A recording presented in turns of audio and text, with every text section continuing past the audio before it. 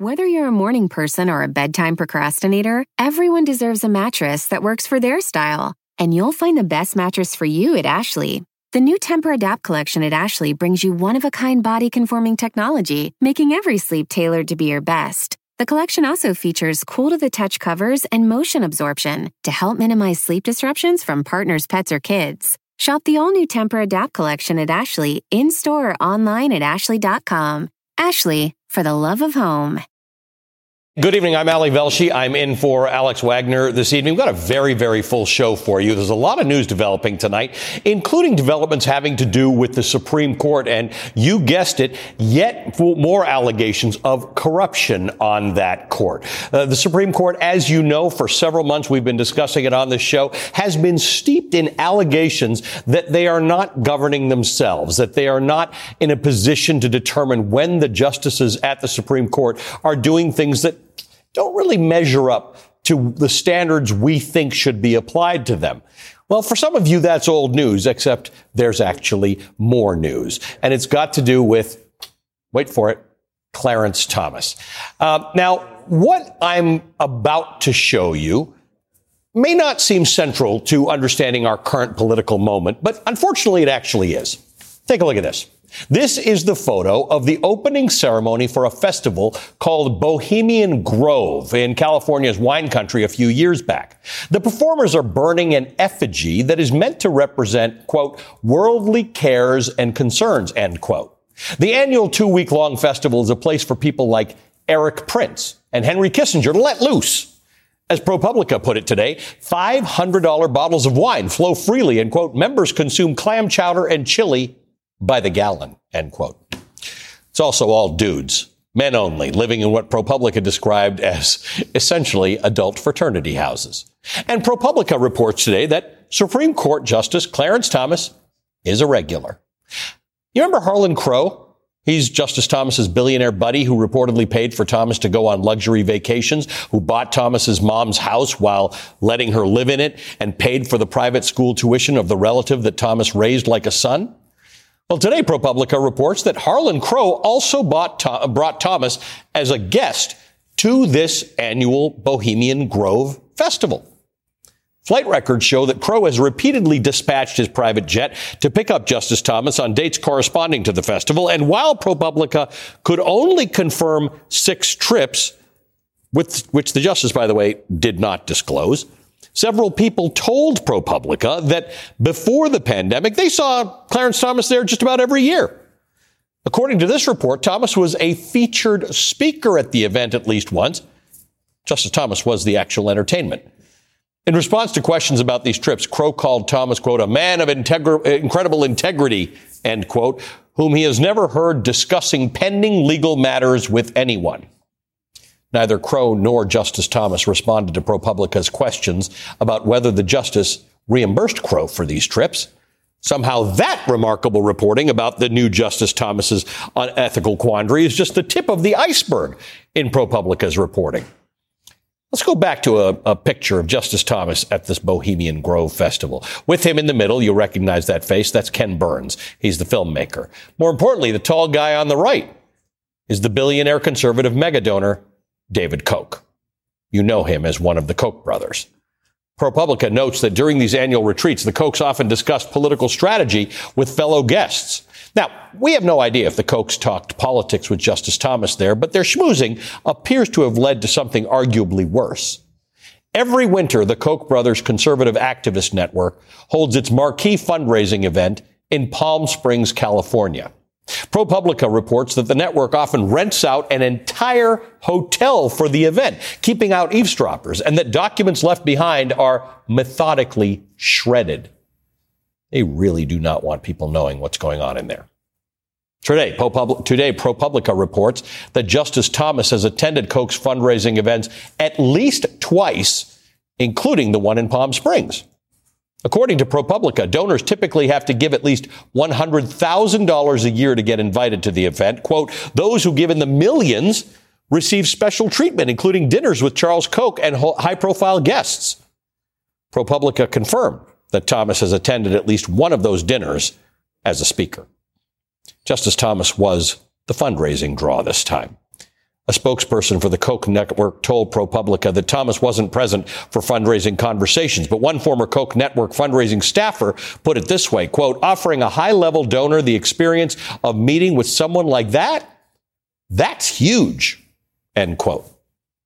It's particularly huge when you consider that just 2 years ago, one of the Koch network's groups was the plaintiff in a Supreme Court case about the ability for nonprofit groups to keep their donors secret. And Justice Thomas ruled in the Koch group's favor just a few years after he attended one of the network's secret fundraising events.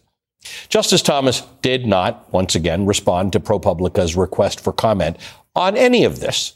And the Supreme Court does not have a written ethics code. They essentially police themselves, or not. That's the problem. I'm joined now by Dahlia Lithwick, senior editor at Slate, host of the Amicus podcast, and author of the book Lady Justice, which is a fantastic book, and it's now out in paperback. Dahlia, good to see you. If this weren't actually serious and about our Supreme Court, it's ludicrous.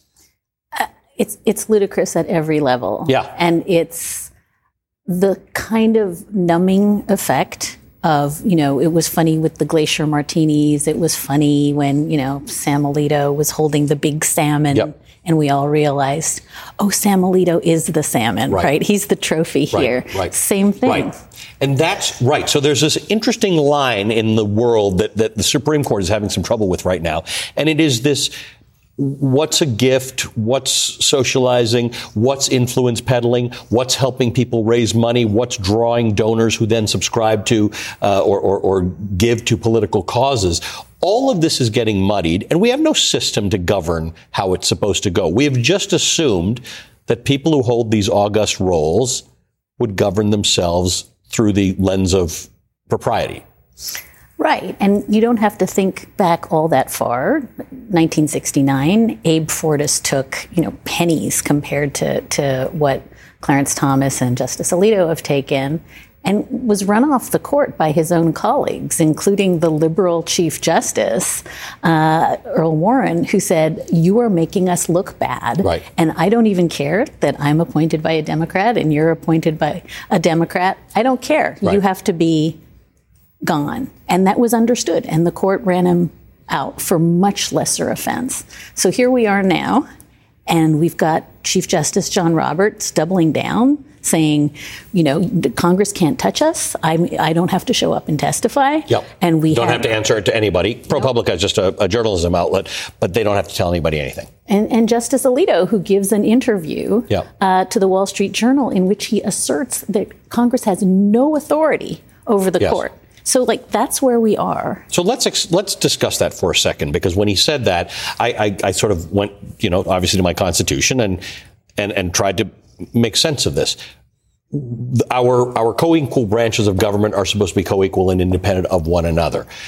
But we have mechanisms. They have been flawed over the last few years, including our impeachment mechanism for the President of the United States. But there are mechanisms. Was there never one for the Supreme Court? What was meant to happen if the Supreme Court justices get involved in untoward behavior ethically? Some version of what happened, I think, to Justice Fortas, which is the court said to themselves, we have neither the power of the purse nor the sword. We only have public legitimacy. If the American people want to just ignore our rulings, they can. If Congress wants to just turn off the lights, they can. So let's conduct ourselves as though we are above reproach. Mm-hmm. And the other piece of this that I think is really heartbreaking is that the same justices who are saying that, government sucks and the CDC sucks, and that's the heart of the Chevron doctrine, right? We're going to cripple the administrative state, are the ones who don't care about the legitimacy of their own branch. So how can you keep harping on how bad government is without kind of looking at your own house? Let's talk about the Chevron doctrine for a moment. This is something that Justice Thomas is involved in. Senator Dick Durbin has asked him to recuse himself from an upcoming case. There are a lot. I know you've talked about it a lot today. There are a lot of people who don't know what the Chevron doctrine is, but it has to do with our agencies of government and what authority they have. People will have heard this discussion about the dismantling of the administrative state. It's definitely the kind of thing that folks who don't think about this a lot could glaze over on. But it's actually really important in this particular context. Right. I mean, this is any agency under Chevron. This is a case from 1984. And it seemed an uncontroversial principle. Like when we talk about agencies, CDC, EPA, anything like that. Any agency, if there is something written that is ambiguous, the court says in Chevron, defer to the agency's own reading of the statute. That makes sense, right? Because we can't, what are we going to do? Send every question up to the court? Right. Justice Thomas was for the Chevron doctrine until suddenly he wasn't. And Justice Thomas is an interesting character because he doesn't change his mind very often. Right. And so he went from being a very bold supporter of the notion that, of course, we let agencies construe their own statutes to, not so much anymore. And that doesn't happen very much when you're Clarence Thomas. And I am in no way suggesting that hanging out with the Koch brothers, who have spent decades trying to dismantle the Chevron doctrine and thus dismantle the regulatory state so they can pollute and so they can do all the things they want to do. I'm not saying... But it looks messy. At this point, it looks awful. And I think this is important to understand for folks who don't follow the Chevron doctrine. This idea of the administrative state, whether you think about it much or not, if you are really rich or you're a company that wants to throw your garbage into the river or burn your smokestacks, you don't want regulation. Now, there are some conservatives who legitimately just they're not into much regulation. They don't want government to regulate much. But in this particular case, there are lots of places with particular interests to want these government agencies to be weakened. Exactly right. And in the last few years, we've seen the EPA, the Clean Water Act dismantled. We've seen President Biden's student loan forgiveness, all done under the rubric of this large theory that you don't want government bureaucrats controlling your life. It's a basic libertarian principle.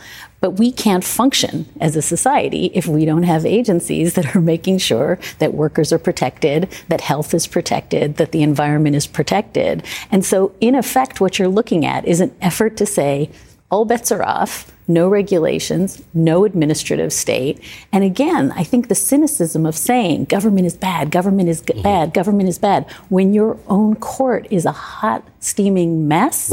Is right. So you're separating the issues. In other words, there may be a debate to be had. It started largely with Ronald Reagan, who came out and sort of said, I'm going to dismantle all the stuff that was really, that had been built up through the 30s and the 40s, the big government, all the things that government did. We're going to now try and make small government. Started with that. That can be a valid debate that people can have in different fora. The issue is, if the Supreme Court has to make decisions, and that is where these decisions come about whether the EPA has power over something or any given agency does, then we'd like to know that the Supreme Court justices are squeaky clean on the issue, that they will have no relationship to anybody who may have an interest before the court or an interest in the dismantling of the administrative state.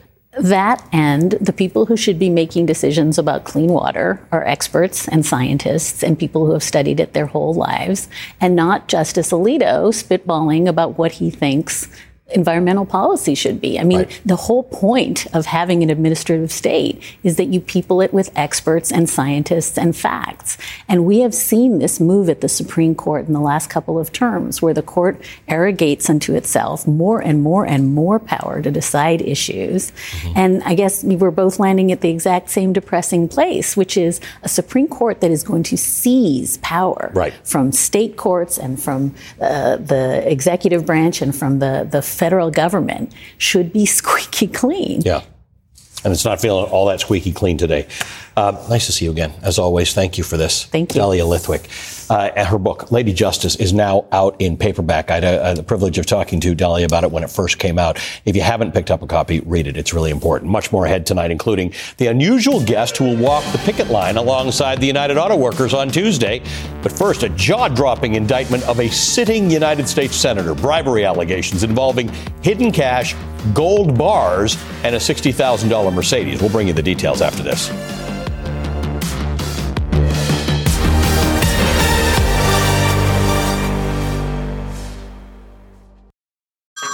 Hey everyone, it's Ted from Consumer Cellular, the guy in the orange sweater, and this is your wake-up call. If you're paying too much for wireless service, you don't have to keep having that nightmare. Consumer Cellular has the same fast, reliable coverage as the leading carriers for less. And for a limited time, new customers receive their second month free when they sign up and use promo code MONTHFREE by May 31st. So why keep spending more than you have to? Seriously, wake up and call 1-888-FREEDOM or visit consumercellular.com. Taxes, fees, and other third-party charges will apply. See website for additional details. The living room is where you make life's most beautiful memories. But your sofa shouldn't be the one remembering them. The new life-resistant, high-performance furniture collection from Ashley is designed to withstand all the spills, slip-ups, and muddy paws that come with the best parts of life. Ashley high-performance sofas and recliners are soft, on-trend, and easy to clean. Shop the high-performance furniture in-store or online at ashley.com. Ashley, for the love of home. The indictment alleges that Hannah, Uribe, and Davies provided bribes in the form of cash, gold, home mortgage payments, a low-show or a no-show job for Nadine Menendez, a Mercedes-Benz, and other things of value to the senator and his wife. The senator and his wife in question are the senior senator from New Jersey, the Democrat Bob Menendez, and his wife Nadine. They are facing allegations that they took bribes in exchange for using the senator's influence on behalf of 3 businessmen and the Egyptian government. Now, in a federal indictment unveiled today, investigators say they found nearly $500,000 in cash stuffed into jackets bearing the senator's name, envelopes, and a safe that they found gold bars in worth hundreds of thousands of dollars. Senator Menendez and his wife each deny any wrongdoing. The senator released a statement saying in part, quote, "They wrote these charges as they wanted. The facts are not as presented.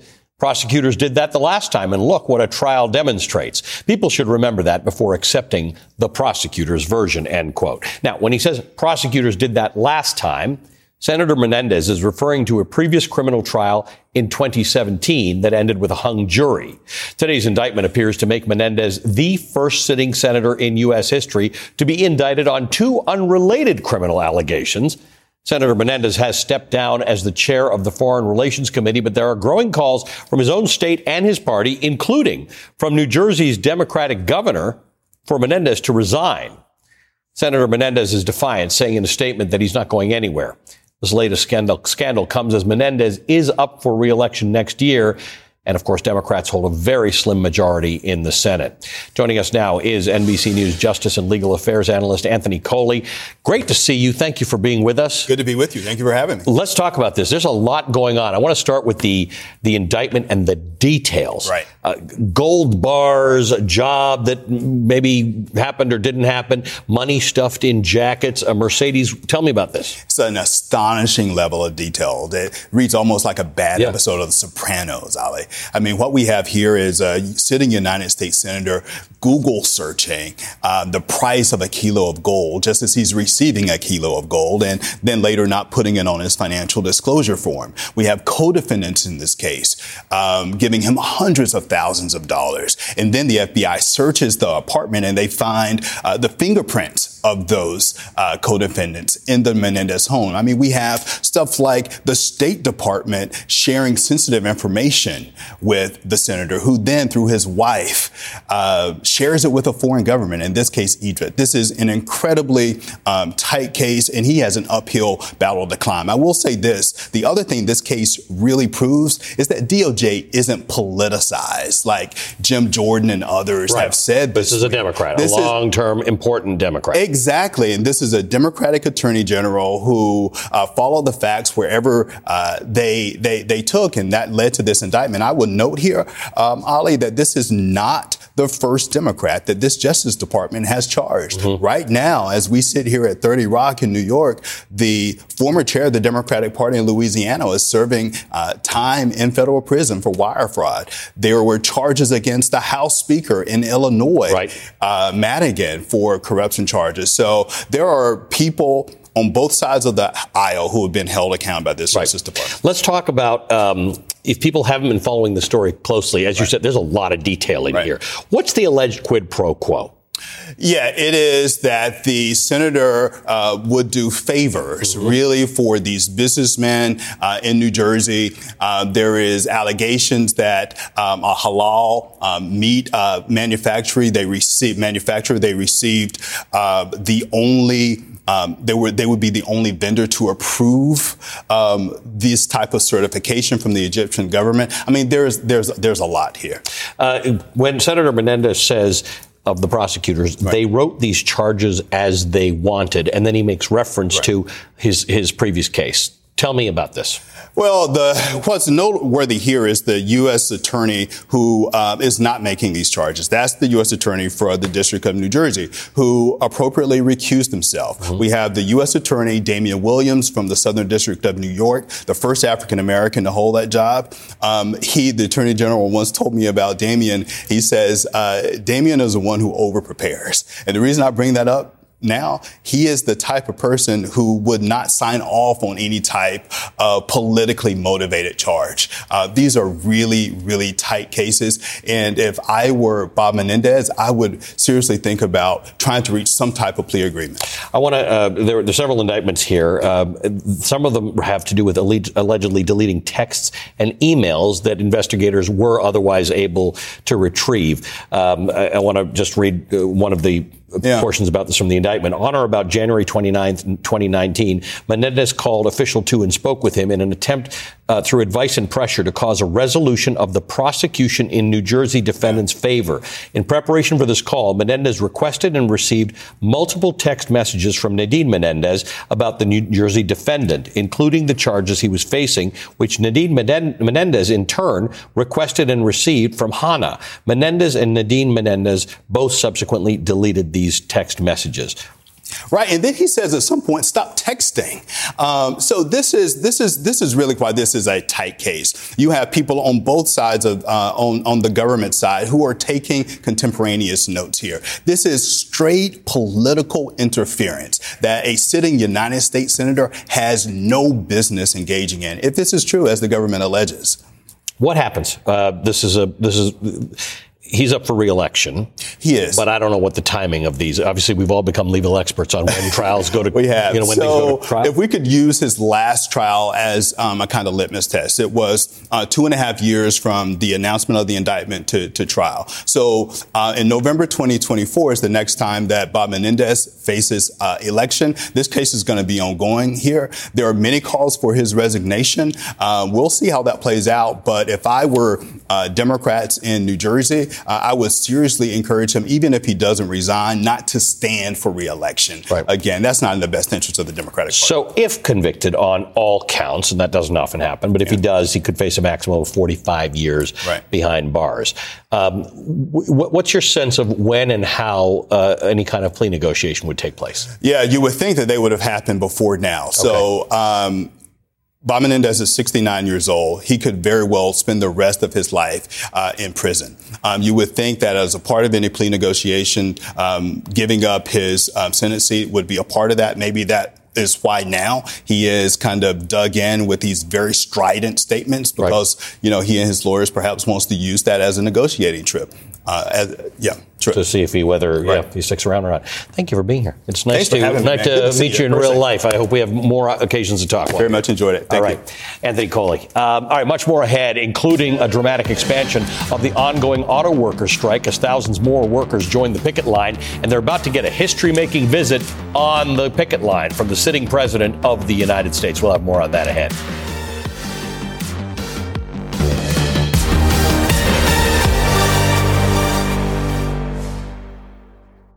Are you struggling to lower your bad LDL cholesterol, even though you may be taking a statin, swapping steaks for salads, and exercising while listening to this podcast? Ask your doctor if Repatha Evolocumab is right for you. With Repatha, you can dramatically reduce bad cholesterol and the risk of another heart attack while enjoying life too, because you're human. And with convenient self-administration, you can take Repatha in the comfort of your own home. Do not take Repatha if you're allergic to it. Repatha can cause serious allergic reactions. Signs include trouble breathing or swallowing, or swelling of the face. Most common side effects include runny nose, sore throat, common cold symptoms, flu or flu-like symptoms, back pain, high blood sugar and redness, pain, or bruising at the injection site. Visit Repatha.com or call 1-844-REPATHA. Talk to your doctor today about Repatha.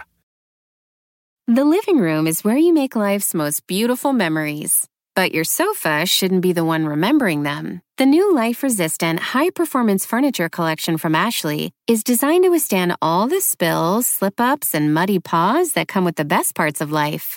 Ashley high-performance sofas and recliners are soft, on-trend, and easy to clean. Shop the high-performance furniture in-store or online at ashley.com. Ashley, for the love of home.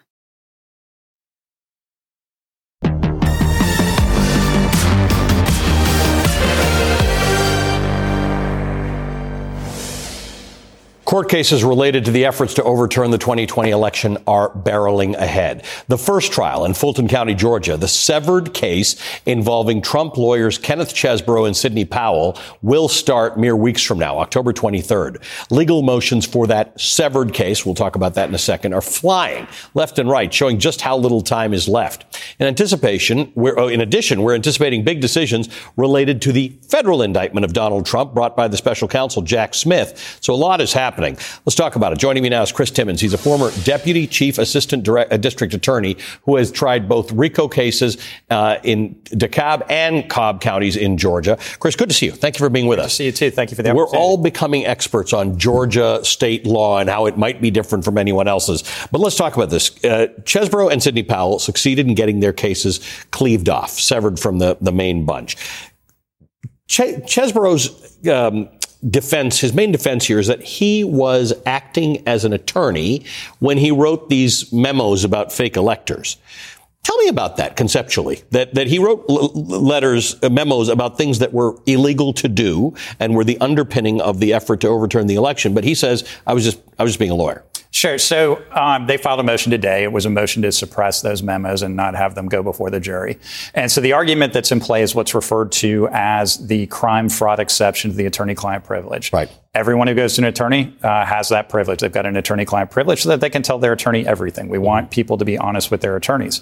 However, there's an exception to the attorney-client privilege that comes about when you have a crime being planned between the attorney and the client. And that's referred to as the crime fraud exception, which then means that all of the information that ordinarily would have been confidential is now open and can be used in court. What's the line?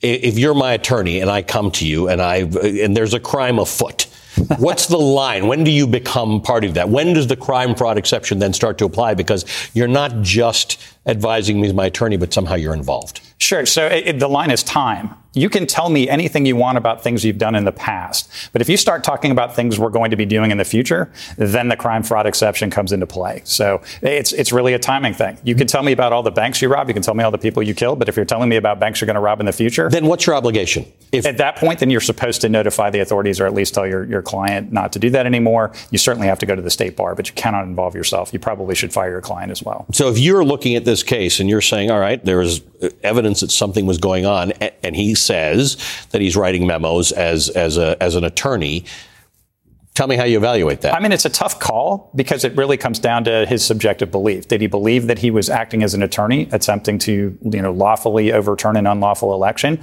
Or did he think that he was attempting to place the former president of the United States, or I guess at that time, the president of the United States, was he attempting to overturn an election that was actually won by Joe Biden and place former President Trump into that position? So there's an interesting argument that comes up a lot in the January 6th, the federal indictment, and that is the idea that what may have started as an effort to preserve Donald Trump's rights in the event that any of the audits or recounts or lawsuits went in his favor, at some point turned. Yeah. It turned into an effort. It turned into in Georgia, they would call it a conspiracy. Yes. And that's the important part, that there may have been, and I don't know, the trial will determine this, but there may have been a point where everybody who was a lawyer was acting as a lawyer, and then they weren't. Right.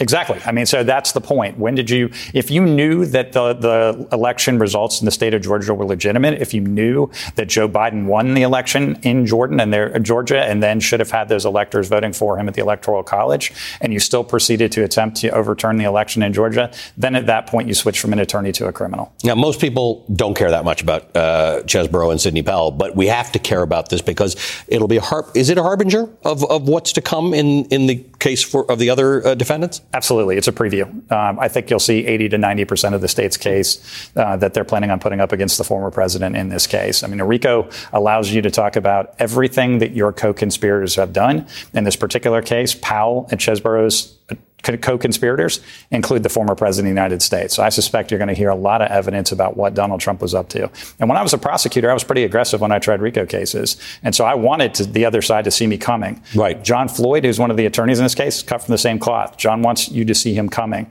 So I suspect he's going to show the other side exactly what they've got. Got it. And then it becomes you want to make a deal? Yeah, for most of them. Yeah.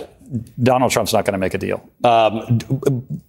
Chesborough submitted a list of 52 potential witnesses. That struck me as high, but I don't know much about these things. It is, but you're talking about a giant indictment. Some of the folks that he put on there, I think, are the folks that are suspected to be the unindicted co-conspirators. And so I think they want to have a chance to call them as witnesses. What I would do in that particular case, if I was on the defense, is I'd want to put them up and ask them, so were you conspiring? Did you agree to these unlawful acts? And have them say no. And so that's what they're probably going to do. Are you familiar with the judge in this case? I am.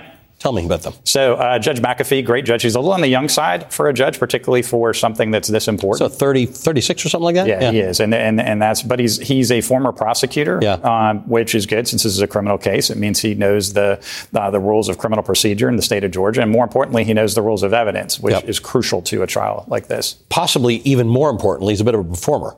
There's cameras in the courtroom. I believe as a young man in school, he was playing the cello with his tongue or something like that. He's not afraid of what cameras in the courtroom are going to bring here. Not at all. I think he's going to be perfectly comfortable in this trial, and I don't expect him to act any differently because there are cameras there than he would be normally. But yeah, very nice guy, very accomplished, very bright. They drew an excellent judge in this case. He's going to be a household name for us, so we're getting a little preview. For those who are a little older, Lance Ito, he's going to be similar. He said he doesn't want to be Lance Ito. Right. No. Because the whole world knew Lance Ito. But I think more people will probably watch these trials than even watched OJ. The entire world will be watching this trial. People in the United States watched OJ.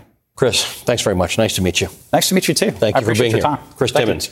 All right, if you want to catch up on all 4 indictments against Donald Trump, you can. The Trump indictments containing all the charging documents against Donald Trump and his co-defendants, complete and unabridged. It was edited and introduced by me. It comes out on Monday, so you can grab your copy next week. Keep it with you because you're going to want to consult it. All right, today's United Auto Workers, the United Auto Workers president, Sean Fain, gave a video address to striking auto workers and issued this notable invitation.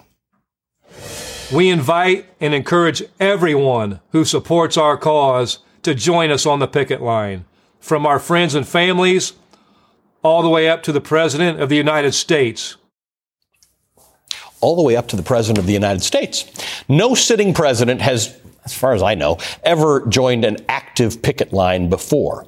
That is all about to change. Today, President Biden tweeted, Tuesday, I'll go to Michigan to join the picket line and stand in solidarity with the men and women of UAW as they fight for a fair share of the value that they helped create. It's time for a win-win agreement that keeps American auto manufacturing thriving with well-paid UAW jobs. Let's just let that sit with you for a second. That's a tweet from the President of the United States. Very different from the tweets that we were getting a few years ago.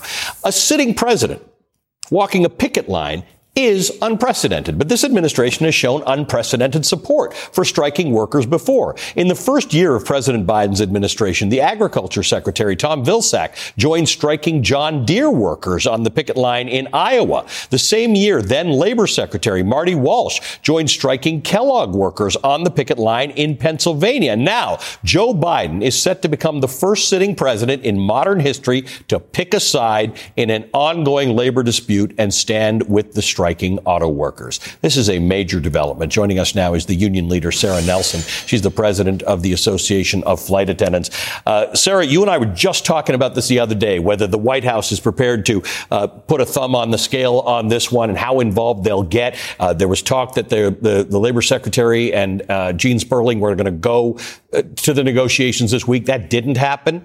And then this. Am I making a big thing out of this, or is this a very big deal that the president is going to join the striking workers?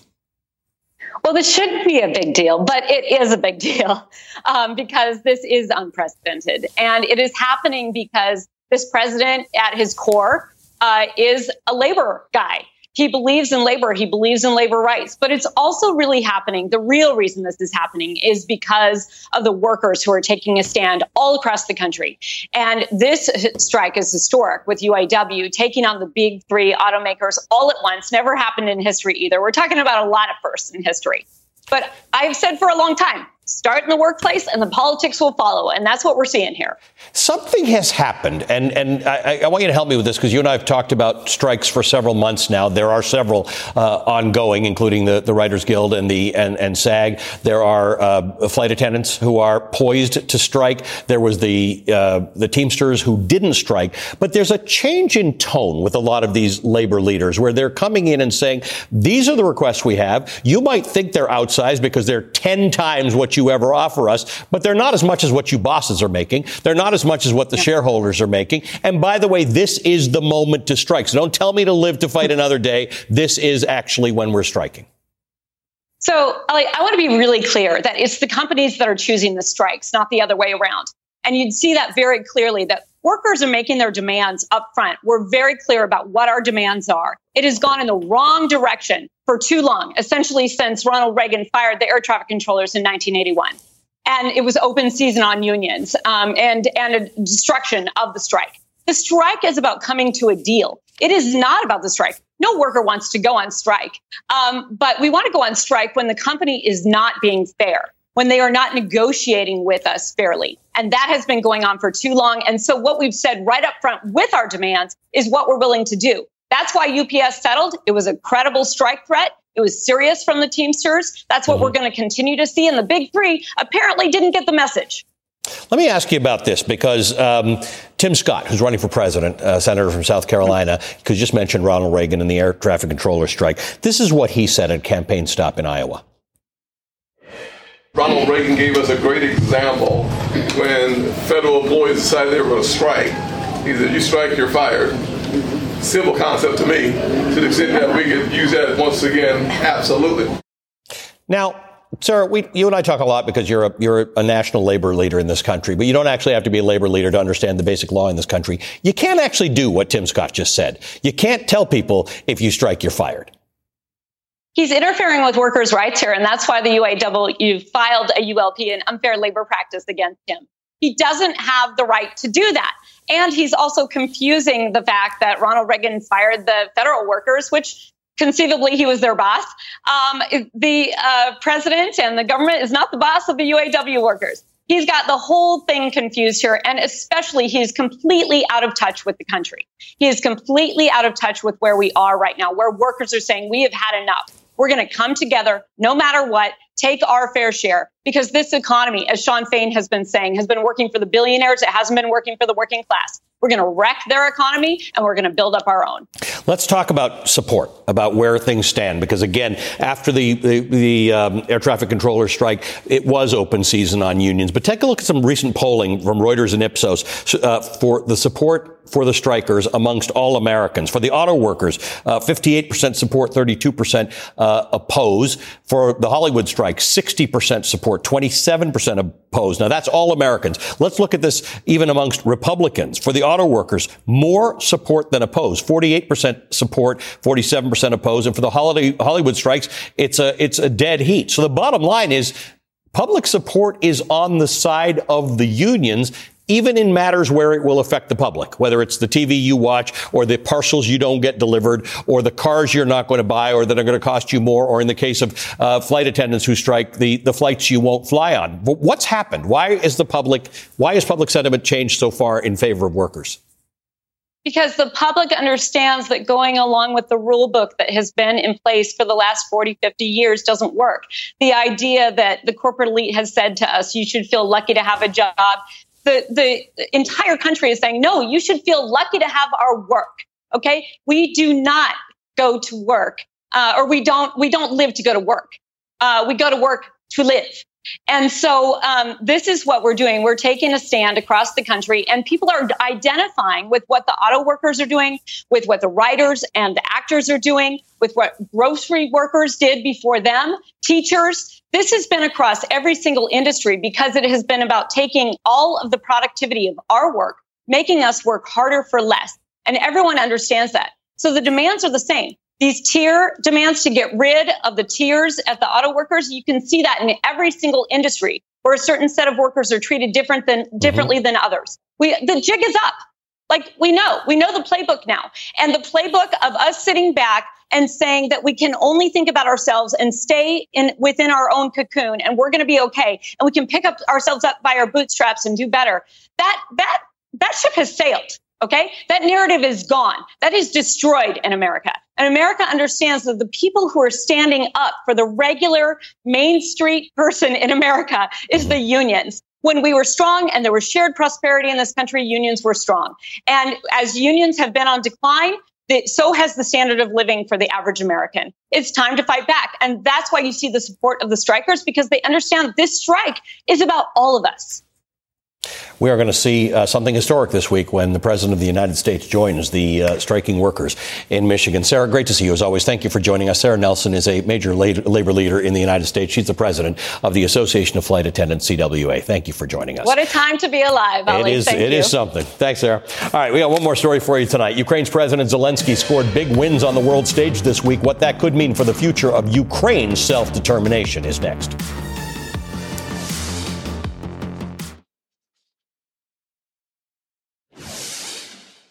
The goal of the present war against Ukraine is to turn our land, our people, our lives, our resources into a weapon against you, against the international rules-based order. It's been quite a week for the Ukrainian President Volodymyr Zelensky, first addressing the United States General Assembly in person in New York City on Tuesday, before meeting with President Joe Biden at the White House yesterday. Today, NBC News is reporting that President Biden told Zelensky that the United States will provide Ukraine with a small number of long-range missiles to aid them in the war with Russia. The Army Tactical Missile System, known as ATACMS, would allow Ukraine to strike targets as far as 180 miles away, including ones well behind Russian front lines. Now, this move represents a significant victory for Zelensky, who's been asking for these weapons for months. May be difficult to recall today, but at the onset of Russia's war on Ukraine, some doubted that Zelensky's leadership would be enough to fight for his country. Now, nearly a year and 7 months since Russia's invasion, Zelensky has emerged as a global symbol for self-determination. And his presence at the United Nations and in Washington this week underscores another important point, that this war is not over, but victory may be tenuous at best. Winter in Ukraine was relatively mild last year. Across Europe, it was relatively mild, and that helped. But that may not be the case this time around, presenting a huge obstacle for Ukraine's military. And while Zelensky has a strong ally in the Biden administration right now, the long-term viability of that support does hinge on the result of next year's presidential election. Joining me now is the retired Army Lieutenant Colonel Alexander Vindman, former Director for European Affairs at the National Security Council. Colonel, good to see you again. Thank you for being with us today. Thanks, Ellie. Let me ask you about this. Let's think back to those days before the war where there were people in Ukraine who had not voted for Volodymyr Zelensky because they knew that there'd be trouble with Russia, and they weren't sure this guy was up to the task. There were people in America, in our intelligence and military establishment, who thought, this is not going to be that guy. The Americans offered to take him out of Ukraine. He refused. They offered to relocate his government to Western Ukraine. He refused. And he posted videos of himself starting on night one in Kyiv and said, I'm here. What a distance we've come from that night. He's definitely come into his own, much more comfortable than he was at the beginning of his tenure, where he was inexperienced and wasn't sure he could tackle what seemed like insurmountable problems like corruption, domestic corruption, figuring out how to navigate a war with Russia. This is before it expanded out in 2022. Now he's definitely a world leader. He demonstrated that this week at the UN General Assembly. He took what seemed to a lot of people like a remote conflict between Russia and Ukraine and indicated how it actually affects the globe, whether it's energy shocks driven by Russia or food shocks and food security, or the fact that the Russians are toying with some sort of nuclear extortion around the threats to destroy a nuclear power plant. And he tried to bring it home to the populations at large. I think he was largely successful, with the exception of the Republican Party. Speaker McCarthy refused to speak to him. refused to allow him to speak to a joint session of Congress, and didn't allow him to have that platform to advocate for his country, to make the case why this war is important, not just to Ukraine, not just to Europe, but to the U.S. and global security. Unfortunately, that's the nature of the Republican Party. And we have some headwinds there with future funding, with, as you pointed out, with a future election in 2024, where the tides could turn and Ukraine could be cut off.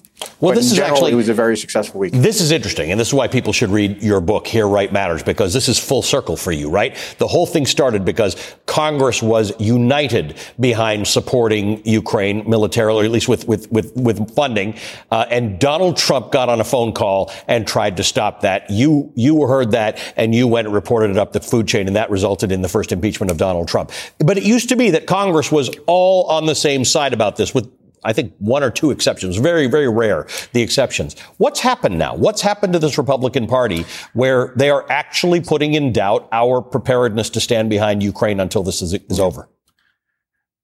What's shocking is that the allies of Donald Trump in those moments were Rudy Giuliani, his kind of his a lawyer henchman. He didn't find that many allies for his schemes. He had his family, his Trump network, but really he wasn't successful. Certainly I reported his corruption, but since he's managed to co-opt swaths of the Republican Party, certainly the 70 congressmen that voted to cut aid back in the summer, were part of this bloc. Marjorie Taylor Greene, Mike Lee, Ron Johnson, Speaker McCarthy. They're all now the same kinds of henchmen that Trump had back in the scheme in 2019, resulting in the first impeachment, but they're carrying his water. They're the ones that are playing towards some sort of, miraculous negotiation with Russia, handing Russia a win, trying to, frankly, undermine U.S. security by undermining one of our closest allies, an ally that's carrying the water and destroying a inveterate adversary, a military that would threaten to destroy us if they had the capacity to do so. So what's amazing is that there is just an enormous amount of continuity between those historical moments resulting in the first impeachment and now the capture of the Republican Party that's doing the same work for Donald Trump. I was in Kyiv with your brother on the anniversary of the war. You and I were in Kyiv shortly thereafter. And I don't think any of us knew or thought that this war would be going on at this point. Certainly not expecting it to go to 2 years. Remember, this was a war that Russian experts and Western experts thought would be over in a matter of days. But it's getting desperate for Zelensky. Poland has said that they're going to sort of do a little less than they have been. We've got this question with America. Where are we right now? What's going to happen? Zelensky needs to win this war, and that's not a given. Yeah. So I think the fact is that the Ukrainians are having a relatively successful go of it. It's hard to tell by looking at a map and the lines moving forward from the Ukrainian advance, but they are making significant strides. They're reducing Russia's ability to defend those heavy fortifications, and they're making gains. They're making penetrations. But the things that are most apparent, so that's happening behind the scenes to experts. It's clear that the Ukrainians are making some sort of gains. They're not going to be able to break the Russian military. They're not going to be able to break a Russian land bridge, but what they are going to do is get to some significant gains territorially by the end of the fall. But look at the things that they have accomplished. They struck the Southern Military District They struck the Black Sea Fleet headquarters, destroyed this really kind of a jewel of the city of Sevastopol. It is a blow to Russian power. One of the reasons that this war began in 2014 is that Russia wanted a home for its Black Sea. This was always going to be a flashpoint. It was a flashpoint from 1991 when Ukraine separated and Crimea fell under under Ukrainian control. And now it's vulnerable. That is not a safe place to be. The Black Sea Fleet is vulnerable, and the whole reason for this war, at least one of the major reasons for this war starting in 2014, has now been undone by this foolhardy attack starting in February 2022. Yeah, and that is an important point, that the Black Sea Fleet was sort of central to this whole operation. And, of course, you point out that this started in 2014. I'm always reminded when I'm in Ukraine that people say, remember, this has been going on for a long time. We're in the 10th year. I guess they're almost in the 11th year of fighting. Colonel, good to see you. As always, thank you for joining with us, and thank you for being with us throughout this entire thing to help our audience understand exactly what's going on across the world. Retired Lieutenant Colonel Alexander Vindman is the former Director of European Affairs for the National Security Council and the author of Here, Right Matters, an important book. That's our show for tonight. I'm Ali Velshi, in for Alex Wagner. The living room is where you make life's most beautiful memories. But your sofa shouldn't be the one remembering them. The new life-resistant, high-performance furniture collection from Ashley is designed to withstand all the spills, slip-ups, and muddy paws that come with the best parts of life. Ashley high-performance sofas and recliners are soft, on-trend, and easy to clean. Shop the high-performance furniture in-store or online at ashley.com. Ashley, for the love of home.